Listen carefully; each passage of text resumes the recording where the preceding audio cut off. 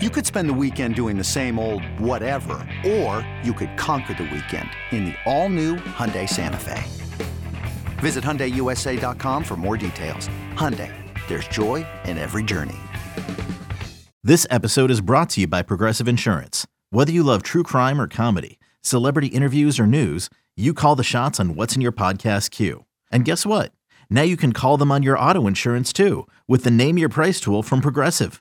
It works just the way it sounds. You tell Progressive how much you want to pay for car insurance, and they'll show you coverage options that fit your budget. Get your quote today at Progressive.com to join the over 28 million drivers who trust Progressive. Progressive Casualty Insurance Company and Affiliates. Price and coverage match limited by state law.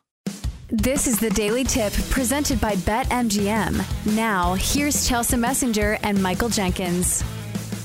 Let's get ahead of ourselves. Week 16, NFL. Tons of games this weekend. Let's go. Now, Chelsea, the game that you brought up in a previous segment, which we didn't have time to talk about, and I want to get your thoughts on it because it's a fascinating line. We've got the Cowboys going into Miami, and the Dolphins are only a 1.5 favorite at home. The Dolphins are also minus 120 on the money line. The Cowboys are even money. Total set at 51. So the Cowboys, who are perfect at home, I believe 7-0 at home this season. If memory serves, 3-4 on the road. This is a team that has a losing record on the road. They looked awful in Buffalo. Why are the Cowboys only a 1.5 dog? I feel like this number should be larger. What am I missing here? Well, isn't the old adage that the home team gets 3 points in their favor? So this line is saying this game is basically a pick'em, right? I'm not sure what to make of this because it feels like you're just picking a winner. Like a 1.5, high total points are really coming at a premium here. But Dallas has had to play some good teams. Like I will say that the Bills certainly have really enormous top end potential. Like we know this. They have a lot of talent on that team. I think the most disconcerting thing with that loss to the Bills was the Cowboys' inability to stop the run, which, matchup wise, you look at the Dolphins and say, okay, well, the Dolphins are a team that pass. But the Cowboys have also given up a ton of explosive plays to opposing wide receivers.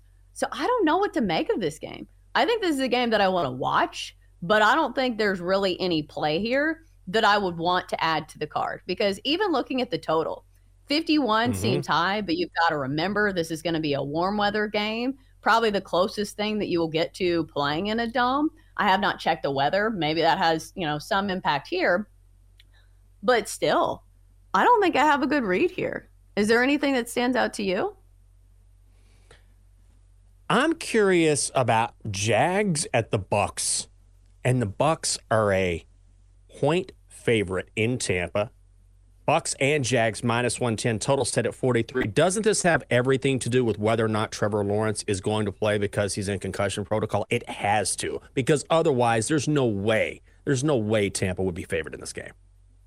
No, yeah, it has something to do with Trevor Lawrence. So if he plays, obviously, I think this is a good spot for the Jags. And also, do we think that there is too much credit being handed to the Tampa Bay Bucks? Baker Mayfield had an incredible week. Went on the road to Lambeau Field, first visiting quarterback to ever post a perfect passer rating. But if Baker Mayfield was this quarterback consistently, wouldn't he probably still be with the Browns? Like, I feel like at some point he is going to turn back into the Baker that's been the journeyman quarterback that we've seen for the past few years. So maybe it's like a sell high spot on the Bucks, but I don't know. When you have a quarterback missing, it can make it really difficult to handicap the game, especially when the line's at 1. I hate picking these games. I don't think I like picking money line games unless I have a really strong feeling on one side, but +1, it's not doing anything for me. I'll tell you a game I like if we're talking money line. It's a touch juicy. Jets, minus 155, hosting the Commanders. Now, I know the Jets are bad, and I know they're probably going to start Trevor Siemian at quarterback because Zach Wilson is concussed. But, man, as someone who covers the Commanders, who follows this team, it's just a matter of time before Ron Rivera is fired. Everyone knows this. Ron Rivera knows this. This is not insider knowledge. Everyone knows this. The Commanders have lost, 5 straight now? They're out of playoff contention. They're going on the road. And here's the thing. Every single game the Commanders play, there is at least one explosive play. And I'm not talking about, that's a 17-yard completion.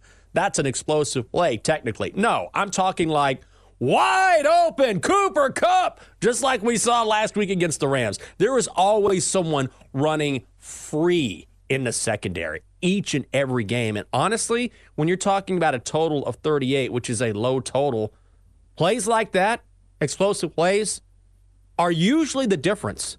So if you're just looking for a money line play, again, touch juicy, but I have zero faith in the Commanders right now. So that's a money line play I will look at just based on a team that I think is just ready to move on and a franchise that is ready to move on.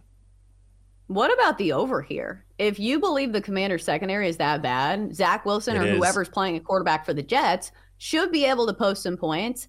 And what about the Jacoby Brissett factor? Is there a chance he starts? Because obviously the Commanders actually looked better when he was in the game. Yeah. As somebody who was on the Rams -6.5, I was paying attention to this game.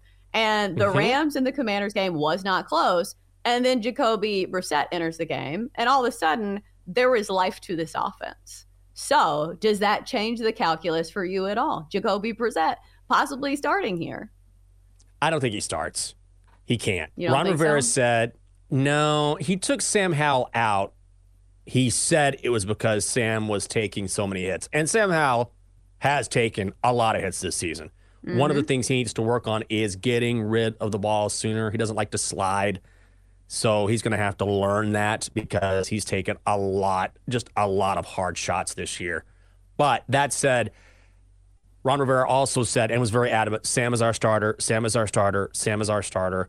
But I will say the Commanders now have a decision to make without getting into Commanders talk, is that they're going to have a top 5 pick, and they've got to decide if there's a quarterback on the board, you know how this goes. Do we actually go with a QB, or do we say, look, Sam Howell's still a rookie for all intents and purposes. Let's roll with him. Going to be fascinating to watch. Oh, we just got some breaking news. Did you want to say something, Chelsea? Go right ahead. Well, now I want to hear what the breaking news is. Like, obviously, what I was going to say doesn't matter. If there's breaking news, what is it? That's not that breaking. I was being a little facetious here. Taylor Heinicke is starting for the Falcons this weekend. Oh, hold on to your butts, folks. Watch out. Oh, they announced it late last night, and I missed it. As a journalist, I am disappointed with myself that I missed the switch from Desmond Ridder to Taylor Heinicke. Double D, you old dog. Double D is an expert in many different things.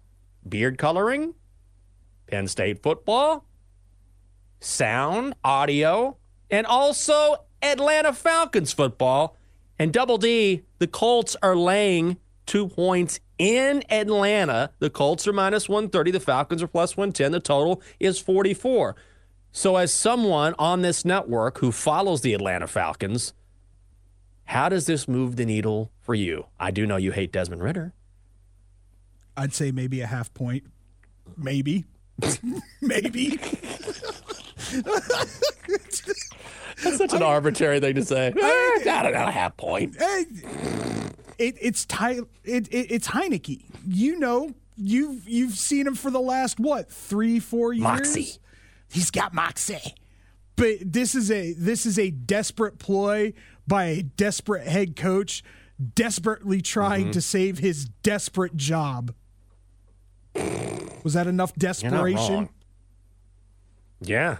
So you're on the Colts? You'd lay it with the Colts? I'd absolutely. Less than a field goal? I'd absolutely lay it with the Colts. They looked good against Pittsburgh. They've looked good the last 2 weeks. Minshew Magic is all about doing Minshew Magic things. So right now, yeah, I'd take the Colts down in Atlanta. It seems like that team has absolutely given up on Arthur Smith. I think even though Arthur Black came out and said he was retained for next season, I think that mind might change very, very quickly. Sabotage factor. Haven't the Falcons been a lot better at home this year? Like, at least they're decent at home. I think Bill brought up this point the other day. Like, I'm not playing the Falcons. Like, I'm not attaching myself to that wagon. But is there anything there that you'd be nervous about playing the Colts here? No. I truly do believe this team is I truly do believe this team has given up on Arthur Smith. When you go and play, granted, they're not as good away as they are at home, but when you lose to the worst team in the NFL and do not look good at all, where there was no home field advantage because no one showed up in Carolina at all to watch this game, yeah, you're done. You're toast. I have nothing else to say, but bring on the next head coach, and please, for the love of God, draft a quarterback. That's a good way to go out, Double D. All right, Chelsea, I'll hand it off to you now. What is another game that piques your interest on the board? And by the way, we have 3 games on Monday night, which is Raiders, Chiefs, Giants, Eagles, Ravens, 49ers. I know we've touched on that as well. What's another game that you think is maybe something you might bet on? What about the Ravens and the Niners?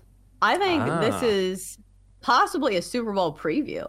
Like, wasn't this the conspiracy theory that, you know, the colors of the Super Bowl logo reflect whoever is going to be in the Super Bowl this year? And what do you know? It's purple and red. So we've got the Ravens getting 5.5 points on the road here.